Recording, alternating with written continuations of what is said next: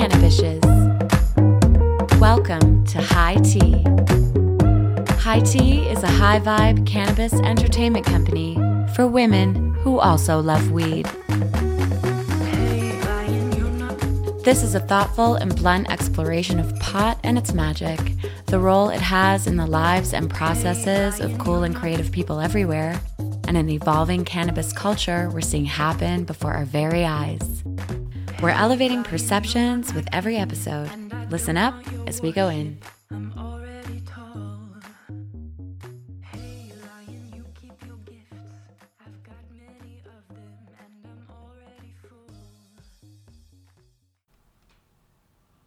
Welcome back, my Cannabishes, to High Tea Life, a full spectrum exploration of pot and her magic, helping culture embrace cannabis.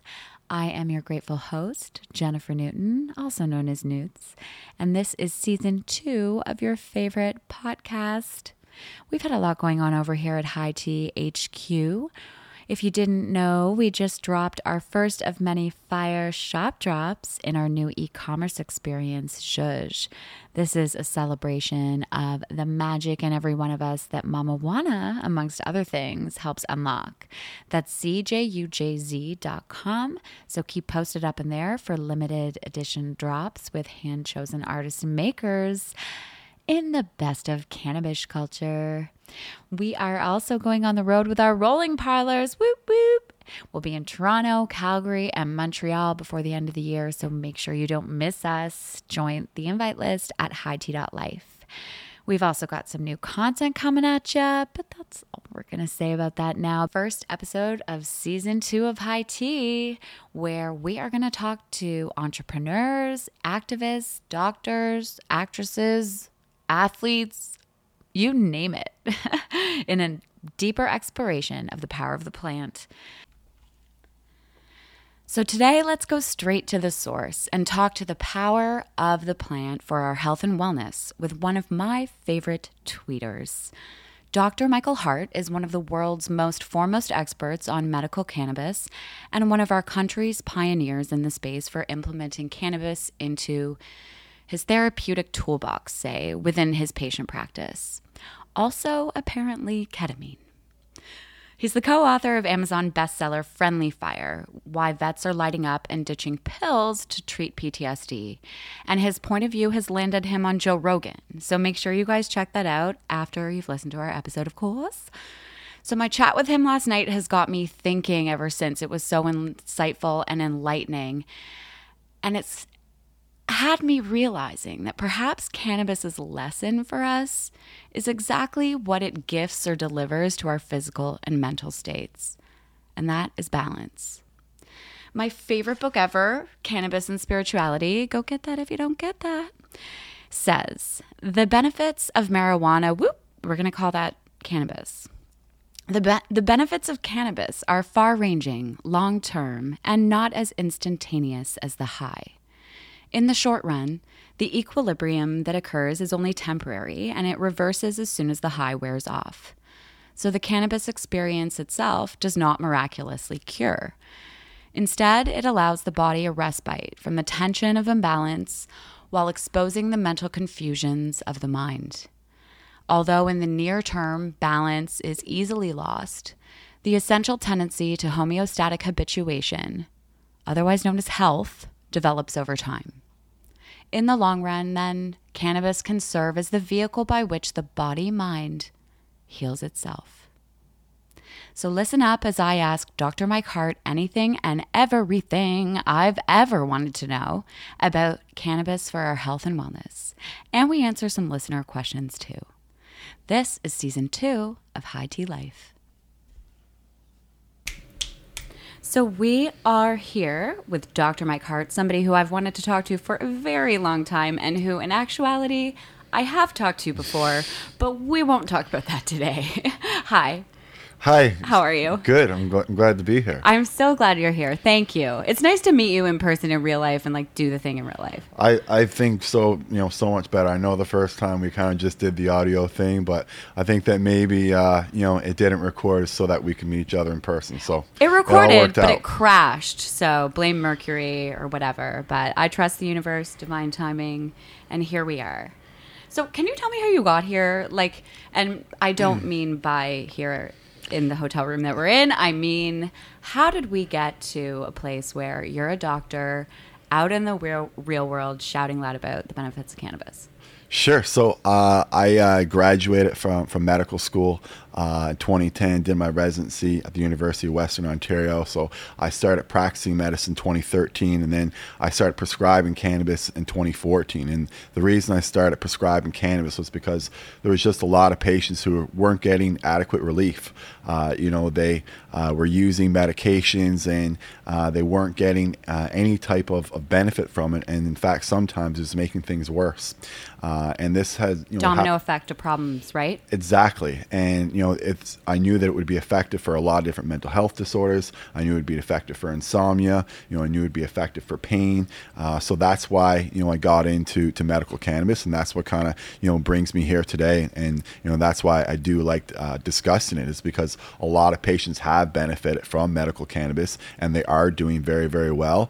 And it has helped a lot of patients wean off of several different pharmaceuticals. So I continue to use cannabis, and I think that in the future we're going to see more and more physicians using cannabis as a medical treatment. Yeah, I think I call it polypharmacism or polypharmaculture, and I think it's like one of our biggest issues. Yeah, so polypharmacy, actually, that's a really good point, because that's a big issue with a lot of seniors. I mean, it definitely happens to people who aren't seniors as well, but it's not uncommon to encounter a senior and for them to be on 8 to 10 different medications, right? And the beauty about cannabis is that it can help treat so many different conditions.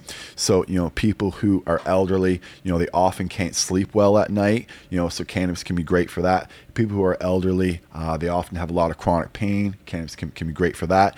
And a lot of elderly people are on mood disorder medications as well. So they have a lot of depression, they have a lot of anxiety. Using cannabis can be really helpful for that. So, I think that for people who are using a lot of different medications, they can in fact wean themselves off those medications with cannabis, because cannabis does have so many different indications. That's amazing. So now you're not just talking about the benefits of the plant. Like, you're bringing this to the people, and you have a clinic that is what I like to call 420 friendly, right? It's yes. Just trying to figure out how to appropriately bring it into your life based on your health and wellness. Right. So I have a family medicine clinic. So it's called Ready to Go Clinic. But, primarily what I do there is cannabis medicine. So, I just see cannabis as being, another tool in the toolbox that family physicians can use. And, that's my approach to it. So, I still do use other medicines. Recently, I was actually published because I used ketamine for some patients, and they got some excellent results with that. So, that's not the only medicine that I use, but yes, primarily, the thing that we do at Ready to Go Clinic is that we do family medicine, and we just see cannabis as part of that. Okay, we're going to talk about the ketamine thing. Sure. Okay, but before we do, can you explain to me why something that is, it's not a panacea by any stretch, but can you explain to me why something that is so beneficial for so many different ailments, for so many different people at so many different points in their lives, and not to mention our endocannabinoid system, why was all of that ignored by the medical community until very recently? So I think there's a couple different reasons for that. I think the main one, though, is that it's always been a Schedule I drug. Right. So because it's a Schedule I drug, you can't study it. And because you can't study it and research it, then physicians aren't comfortable prescribing it. Because if something's going to be built into the medical guidelines, generally there has to be a considerable amount of research and evidence from randomized controlled trials. And unfortunately, we do not have a ton of randomized controlled trials on cannabis. Now, that being said, we still have lots of other evidence. We have lots of associations. We have lots of epidemiological studies. We have lots of animal model studies. We have lots of anecdotal evidence. So, in my opinion, all that together is definitely enough to use and prescribe medical cannabis. But unfortunately, for mainstream medical physicians, until there's a ton of randomized controlled trials and until it gets built into the medical guidelines, into the curriculum, and into the medical school curriculum, which is something that which we're not taught about in medical school. We're not taught about cannabis at all. Until that gets built into the curriculum, I think that you're going to see a lot of physicians that are still going to be extremely apprehensive prescribing medical cannabis. And I'm sorry to give that message today, but I think that that is what's going to happen, and that's the reason why. Oh yeah, I mean, my dad has Parkinson's, bless him, and all of his doctors are basically saying no. Like, they won't even kind of have the conversation. And he has Parkinson's, you Yeah. say? Okay, so that's kind of interesting. I mean, I've probably got probably somewhere north of 50 but south of 100 patients on cannabis for Parkinson's. And I would say most of those patients experience at least a 30 up to a 50% decrease in their tremors when they use cannabis. It can also help with their gait as well. A lot of patients, like we just talked about, have trouble sleeping. A lot of patients with Parkinson's have trouble sleeping. It's a big issue. And also the depression. And you lose yourself, and right? the depression. They have this kind of like flat look on their face all the time. Well, you're mourning who you were. You're mourning who you were, and even just from lack of sleep alone, you can become depressed. You can become anxious. I guarantee anybody listening to this podcast right now, if you sleep 2 or 3 hours tonight, you're not going to feel very well the next day. Your overall well-being is going to be really low. I feel like hell. Yeah, Jesus. exactly. Okay, so I now understand, thank you, why cannabis has been ignored by the medical community. But I don't understand why the endocannabinoid system has. Can you tell me a little bit more about what it is and how it works? Sure. So the endocannabinoid system is something that we have in our bodies. So whenever someone uses the word endo, that means inside our bodies. Whenever someone uses the word exo, I love etymology. That means outside of our bodies. So endocannabinoids means that we are making cannabinoids. And, there actually was a gentleman by the name of Dr. Ethan Russo who coined the term clinical endocannabinoid deficiency. Okay. So he believes that we can actually be deficient in cannabinoids and that several different conditions are associated with that. So migraines, fibromyalgia, and IBS. So he actually believes that there's patients who are actually deficient in cannabinoids. So just like patients can be deficient in hormones, they can be deficient in vitamins. They can also become deficient in cannabinoids. I think that's what I have. You might. I have 2 out of those 3 things. Which ones do you have? I don't know what migraines? fibromyalgia is, but Okay. I get terrible migraines. Okay. Ever since my 20s, like crazy ones, including a curious one I'll talk to you about offline. And maybe I should talk to you about it now, actually. I get a migraine called orgasmic symphalgia. Have you heard of that?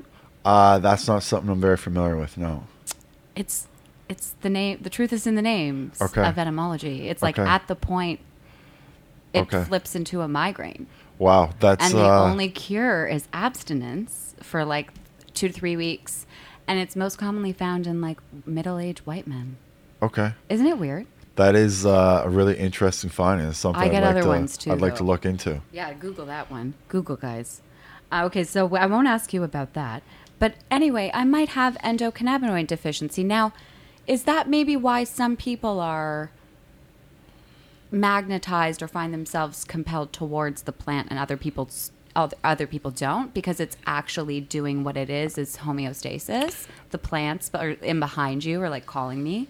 I think what it would be is that, like, if you are in fact deficient in it, you're going to have a much better clinical response. I see. So say if we have two people who have migraines and one of them is in fact deficient in cannabinoids and the other person isn't, by giving both of those people cannabinoids, you're probably going to get a better response from the person who's deficient than from the person who is not deficient per se. So I think that, the people who are saying that, man, my migraine comes from like a 10 to a 0 when I use cannabis, they probably are deficient in cannabinoids. That probably is, the underlying, etiology that's causing them to have a migraine. Whereas, someone who says that they use cannabis and it takes their migraine from a 10 to a 7 or a 5, something like that, which is still very good relief. But, they may not, in fact, be deficient in cannabinoids. And, the treatment then is more or less just treating the symptoms, which is still fine. That's still an excellent treatment. But, you're going to probably get more of a response if there's a deficiency.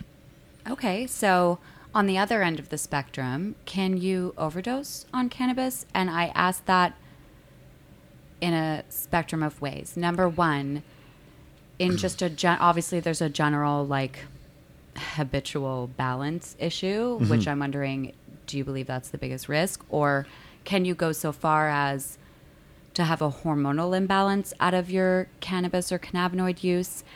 And then can you go so far as to be so sick that you have cannabinoid hyperemesis?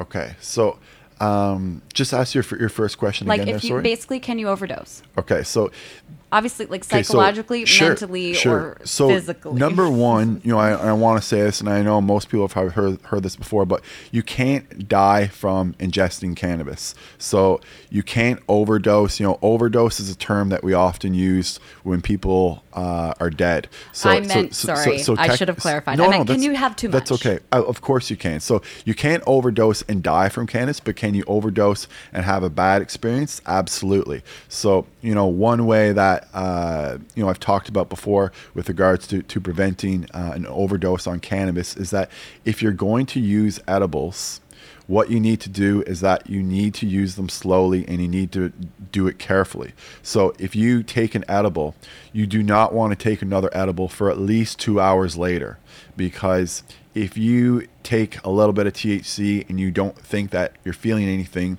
and then you take a little bit more, later on, both of those doses are going to kick in. There's nothing you can do about it. You've taken too much, and you might, as some people, say, they'll green out. What happens when that happens?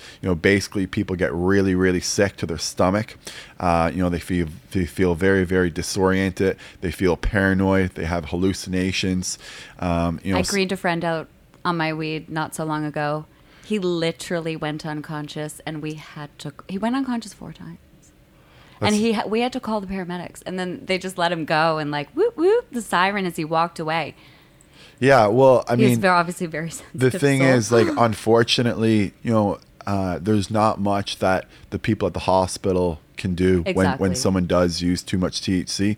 What you need to do is you just need to let it ride out. And make sure you're not having a heart attack. And you also, too, the one thing that I will say, if you are with someone who is having one of these really bad experiences, the one thing that you can say to them is that it will go away.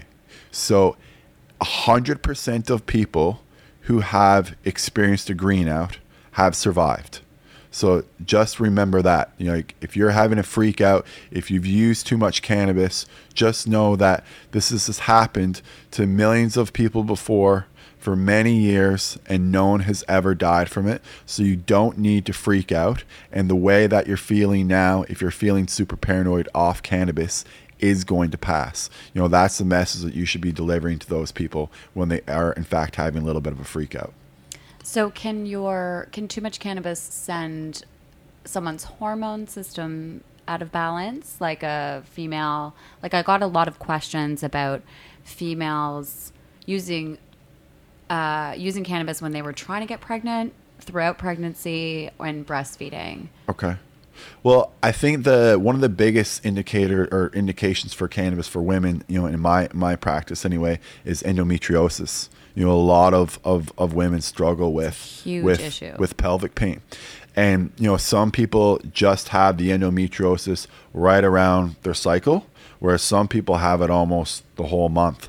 So, two different kind of types there. But a lot of patients have really responded well to cannabis for endometriosis. So it can be really effective for pain control. I saw a girl yesterday, I believe it was, and she says, she misses, 3 or 4 days a month because of endometriosis. And cannabis can in fact be, a very effective treatment for that. And just staying on topic with regards to hormones, a lot of guys always ask me, does cannabis lower my testosterone levels? And all the human studies so far have shown that cannabis does not lower testosterone levels to a significant level. So there might be a dip, but it's not anything significant or anything that you're going to feel. So, that's something just to keep in mind for the guys out there. Cool. Okay, so, and what are your thoughts on cannabis hyperemesis syndrome? So I think that, it's valid. I think that it does exist.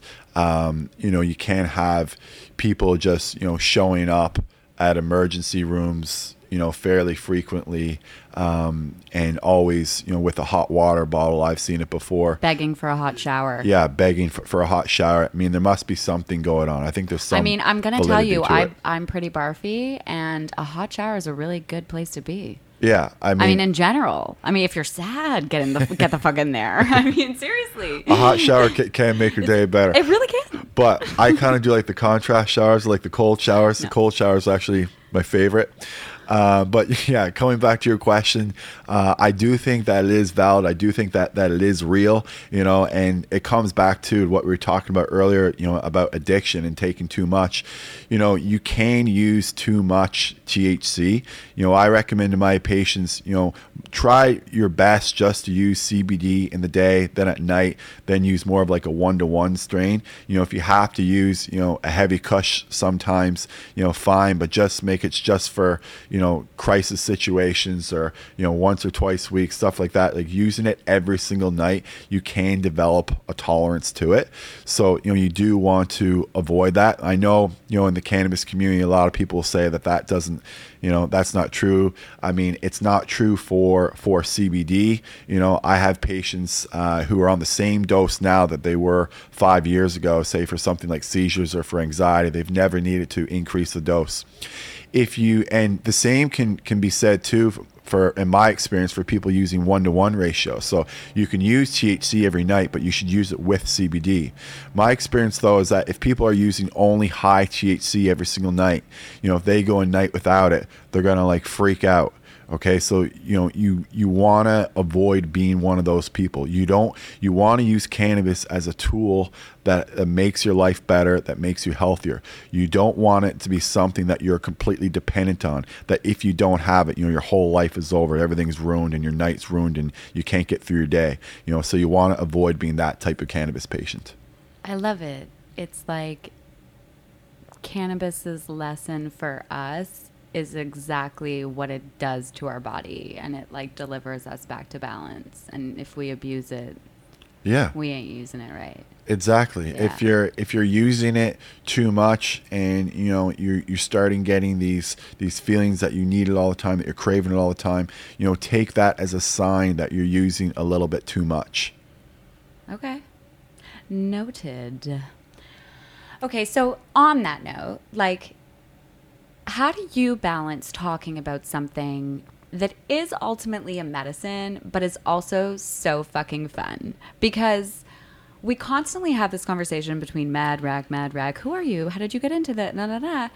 And then I've noticed that actually the industry is starting to call daily users wellness users, because for whatever reason, the CBD, THC, et cetera, endocannabinoid combination is making them feel better on a day-to-day basis.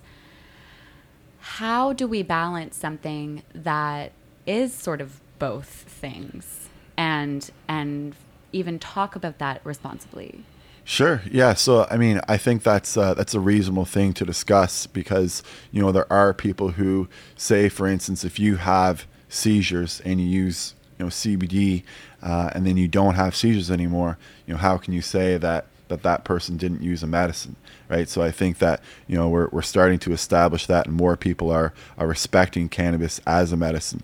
Are there people who use it recreationally? Of course. Are there people who abuse it recreationally? Of course. So abusers recreationally, as we said, they'll basically just use really high THC cannabis every night and develop a tolerance to that. And then once they develop that tolerance, they're going to be very dependent upon it. And then without it, they're not going to, they're going to be miserable, and they're not going to feel themselves. They're going to have a lot of irritability. So for those types of people, they're not really using it recreationally, and they're not using it, medicinally, because they're basically just abusing the medicine.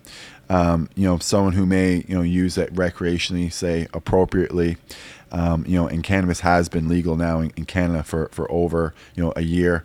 We have safe alcohol guidelines in Canada. So, we say that women can have up to 9 drinks a week safely, and that men can have up to 14 drinks a week safely. And, in my opinion as well, being sober 100% of the time is not necessarily like a badge of honor. I think that that's really good for people who have had past traumas and that have had past substance abuse issues. There's lots of examples of people who have, successfully quit, whatever they were using, and they've never gone back. And sobriety has worked really well for them. I mean, there's lots of celebrities. I know Eminem has. I know Steve-O has. I know there's lots of them out there. But for some people, being sober all the time may in fact not be the healthiest thing, because that slight break, that dissociation that you get, can be really therapeutic overall. So, to talk about it recreationally, for sure, I don't disagree with the Canadian guidelines on alcohol. I think, if you have 9 drinks a week for a woman, 14 drinks a week for a man, That's a lot. and if it takes away a little bit of stress and it makes you feel better, I think that's great. Obviously, if it's taking away stress in some ways, that's that you could say that it's used medicinally. But overall, I think that as long as you don't exceed those recommendations, then you're going to be in the safe zone. And then coming back to cannabis, I think that using cannabis as a substitute over alcohol, to get that dissociative effect, to get that break that you're seeking, is something that's reasonable. A lot of people would, and including myself, would argue that it's even that it's more healthy, particularly because there's no calories in it. Alcohol is filled with empty calories. So I wasn't thinking calories. I was thinking carcinogens. I mean, I think alcohol is one of the biggest carcinogens in society that nobody talks about. And meanwhile, on the other end of the spectrum, not to make this conversation about one versus the other, but on the other end of the spectrum, you have something actually helping cure a cancer situation. I mean, I was recently hospitalized for being sick, and they were sure it was cannabis hyperemesis. And meanwhile, I was like, well, talk to me about the fact that I had 3 drinks last night and I never drink, and I had an empty stomach and hot flaming Cheetos. But let's keep going. well, those are some bad decisions right there. Some very bad decisions. Okay. So going back to what you were saying about the balance between CBD and THC and finding balance in our own practice, I personally think THC is like societally demonized somewhat. I'm happy that there's a huge narrative around CBD and a huge acceptance around it, but there are a lot of people who, when it comes to real pain, need THC. And, we'll flip into some of the questions that I got for you to close. And the first one was from my mom, who is only cool with CBD and is very much not willing to touch the plant in any other way, but truly doesn't believe that it's helping her or affecting her. But she's scared of THC. So she's dipped her toes in real pain situations to a one-to-one kind of spray situation. But her question is, she knows she needs it, but she's scared of it. So what do you do? Okay. Is it a talk to your doctor situation? Yeah, so I mean, there's a couple different things I'll say on that. The first thing I'll say is that, I like you bringing up the fact that THC in some ways has been demonized compared to CBD. There are some indications where THC is better. And again, I wish it wasn't the case, but if someone has neuropathic pain, so if you have sciatica, you're probably going to respond a little bit better to THC. Whereas, say if you have like arthritis or some type of repetitive injury, like you work in a factory or something like that, CBD is going to be better because it decreases inflammation. Whereas THC kind of blocks the signal that tells your brain that you're in pain. So that's why it can be so effective for neuropathic pain. The other thing too is when it comes to sleep, THC is much, much better than CBD for helping nightmares. So THC can really help reduce nightmares. It's a huge lifesaver for first responders and anyone who has PTSD. Wow. So very important that we don't demonize THC because THC is also a medicine. Yeah, it's a marketing effort. I keep saying I'm in branding, but in actuality, isn't the cannabinoid we need for sleep actually CBN, which is that even in my CBD? So CBN is another cannabinoid out there, and there has been some research on it that has shown that it can be effective for sleep. Recently, I was going back and forth on an email thread with Dr. Ethan Russo, who's a brilliant guy and one of the foremost guys on medical cannabis, and he actually thinks that CBN might be a little bit overhyped for sleep. So not necessarily, but there might be other cannabinoids that come out in the future that could be excellent for sleep. And in the meantime, I mean, THC and CBD have both been shown to be effective for sleep, both on their own and in combination. So we do have lots of good treatments for sleep, even without CBN. So you're a full spectrum kind of guy, I'm gonna guess. Definitely. Good, as we all should be, right? Okay. How do you feel about combustion? So smoking versus vaping, basically. Mm-hmm. So, I prefer patients to vape over smoke. Comparing cannabis smoke to tobacco smoke is completely different. There's obviously significantly more carcinogens in tobacco smoke than there are in cannabis smoke. But at the same time, there are some studies that have shown that if you vape over smoking, you're much less likely to contract an upper respiratory tract infection, so you're less likely to get the common cold. And then there's just anecdotal evidence. I've heard from other people that when they smoke, they find that their performance, their cardiovascular performance is good versus when they switch over to vaping. So in my opinion, vaping is definitely the way to go over smoking. And then also too, we should really touch on this recent vaping scare, these mysterious illnesses. So these were all cartridges that were sent over from China. We have no idea what's in them, what the contaminants are. Like if you're someone and you have a good vaporizer, a good trusted device, and you also have good medical cannabis product, you're not going to get one of these mysterious vaping illnesses. It is absolutely completely safe to vape, and you should not have any hesitation about vaping, and don't worry about these mysterious vaping illnesses, because that's only coming from faulty cartridges from China that are contaminated with things. It's not from good medical devices and good medical cannabis. But we should ideally vape fresh, like bud, like pure flower, right? Because I mean, there has not been a vape that doesn't make me like cough and phlegm, and I'm sure I don't have the stuff from China. Yeah.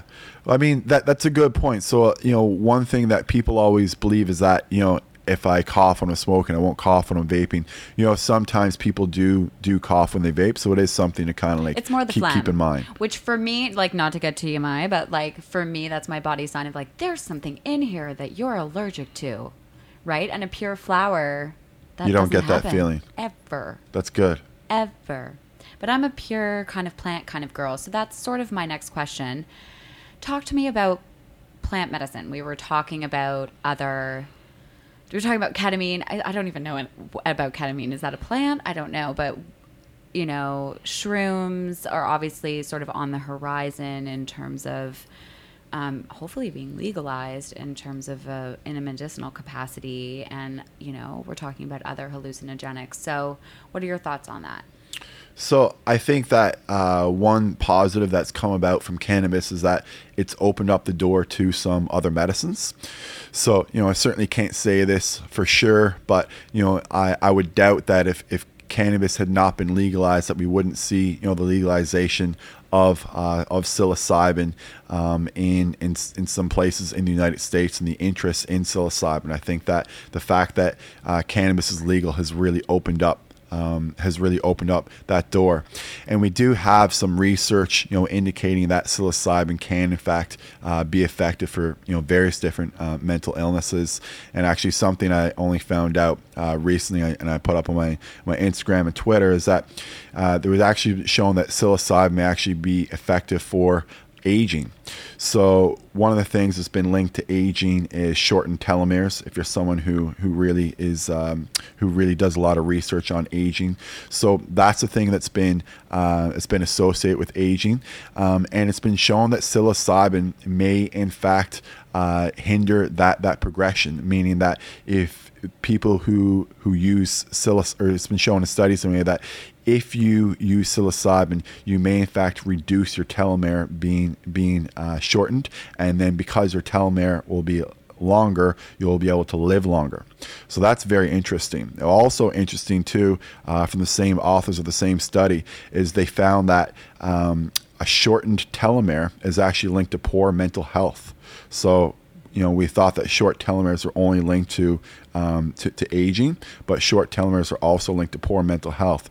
And we do have, some evidence and anecdotal reports that people who use psilocybin do have an improvement overall in their mental health. So it's going to be very exciting to see, what happens in the future. And I hope that, one day in the future, I can prescribe psilocybin to people who, maybe are not responding that well to cannabis. Word to Pachamama. Okay, so how about this? Okay, so shrooms don't get me high. Like if I microdose, I need to nap all the time. And the other weekend, I did 3 grams in the woods and nothing really happened. Like I saw cool visuals. That was it. Is that because that's not my medicine?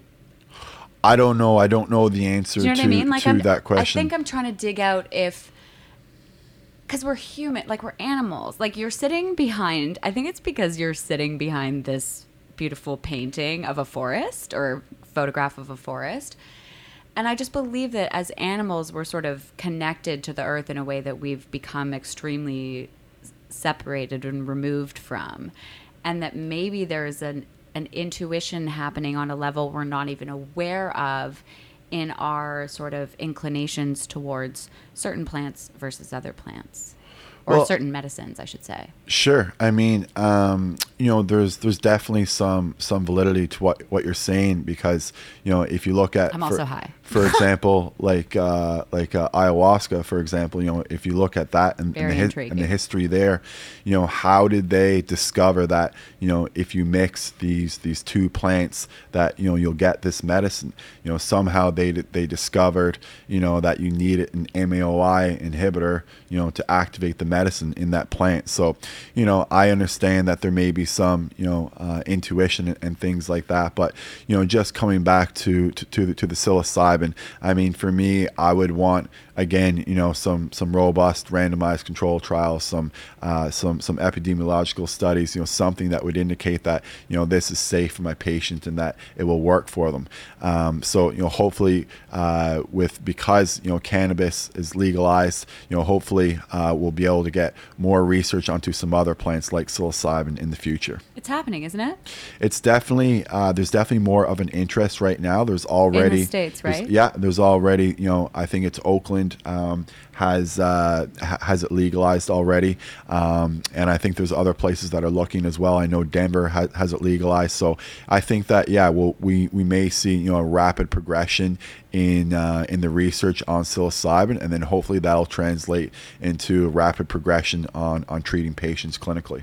So what was the ketamine Some people do group ketamine into that group of drugs, which is completely incorrect. So, psilocybin is a psychedelic, whereas ketamine is not a psychedelic. Ketamine is an anesthetic. Ketamine is used in emergency rooms, and it's used on the OR. So, that's where ketamine is used.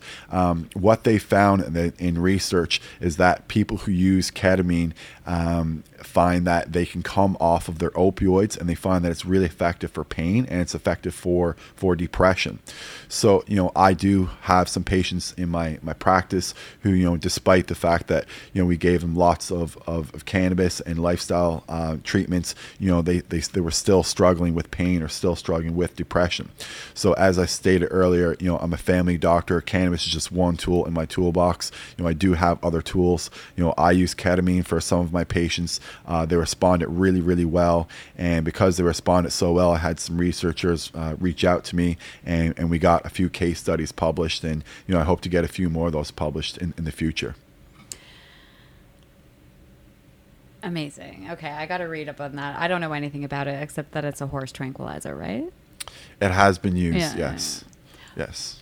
Do you, anecdotally, because I know you can't really tell me, but anecdotally, do you find that women are more inclined or more responsive towards cannabis medicine than men? Are we the reason I ask is I taped with your friend recently, Carlin Costa. Yeah. And in a recent chat, she told me that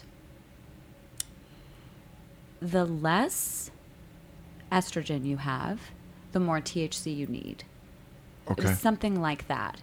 And that really kind of, it piqued the interest of me and our listeners, because as women, and this is a female flower, I'm just wondering if maybe there's something going on here. And then, of course, I'm thinking of my friend who greened out, who was obviously a guy. Are potentially we more, I don't know. Well, I'm not saying you're incorrect. I just haven't come across that so it's like in my 50-50 with your patients and stuff. It's usually down the line. In terms of just people using it, responding to it. Yeah, I wouldn't say that I've seen, more of a response to, one kind of gender than the other overall. Okay. I would say that in general, like females might be a little bit more accepting of the medicine or willing to kind of try it than say men sometimes. But in terms of like clinical response, I definitely can't say that I've noticed that, men or women respond differently in any type of way. Yeah. Okay, two more questions. Pregnancy and cannabis. I know perhaps you can't go on the record for these things, but I also know that there are a few interesting studies from other countries out there in the world that actually talk about the benefits of it. And I've had some questions on it. So, as far as I've seen in the literature, THC is not something that you should be using during pregnancy or during breastfeeding. That being said, is CBD something that can be used during that time? I prescribe CBD to patients during that time, and they've done very, very well with it. And the other thing that helps during that time is that a lot of those patients, they're really stressed during that time, and they're still dealing with other injuries or other ailments that they have, not just the pregnancy. So meaning that they may have been taking a narcotic, or they may have been taking several NSAIDs prior to the pregnancy to treat their condition. And CBD is something that they can use during that time to negate a lot of the teratogenic effects that would come onto the fetus if they had kept using those medicines. So I think that if you can get some patients off of harmful medicines that we know can really harm a baby with the use of CBD, then it can be really effective for that patient population. What about like an extreme hyperemesis, like vomiting situation? Is that still just a CBD case? Well, in any situation in medicine, you always have to look at the risks and the benefits, right? So, there was risks for me, driving here today. There's risks if I, walk across the street. So anytime you're giving a medicine, there's always going to be risks and benefits, and you have to weigh those out. And in some instances, there may be a case or there may be an instance where, using THC would be more that it would be more beneficial than the harms. So the benefits would outweigh the harms. So in those situations, yes, but in general, as a rule, don't use THC during pregnancy. Got it. Okay, what is the thing you've seen? I mean, you tweet a lot. You're like one of my favorite tweeters. Awesome. Thank you so much. Tell that to our listeners. I love a tweeter. I love a good tweeter. We'll tell them where to find you at the end. But what's one of the most sort of surprising or exciting things that you've sort of come across recently? In terms of medical, the world, yeah. And medical cannabis? It doesn't have to be about even cannabis, but like it should be probably. Sure. Right now, the thing that I'm really kind of most interested in cannabis is the other cannabinoids. I know we didn't really touch on it here too much today. We talked a little bit about CBN, and I kind of said how that might be slightly overhyped for sleep. But I'm really excited about the other cannabinoids. So meaning that 4 or 5 years ago, almost nobody knew what CBD was, and now CBD has so many different indications. It's so widely available everywhere, and so many people have benefit from it. But there's over 100 cannabinoids in cannabis. So I'm really excited about the research for the new cannabinoids that are coming out. I've talked a lot about this before, but I almost hesitate talking about it because it's not commercially available. But there's one cannabinoid called THCV. And the reason why I'm so interested in this cannabinoid is because it can help reduce appetite, and it can help with insulin sensitivity. It's been shown in randomized controlled trials, at least one anyway, to help with type 2 diabetics. So we know that it can help reduce appetite, and we know that it can help with insulin sensitivity. So that's a huge cannabinoid that I think is going to come out down the line, because so many people are struggling with being overweight these days. I get that question a lot. How to get the munchies, or how to not. Okay, last question, then we're done. Favorite strain? Favorite strain? Or cultivar, I should say. Favorite cultivar? Favorite cultivar. I would say Avodekel. What? Explain her. Is it...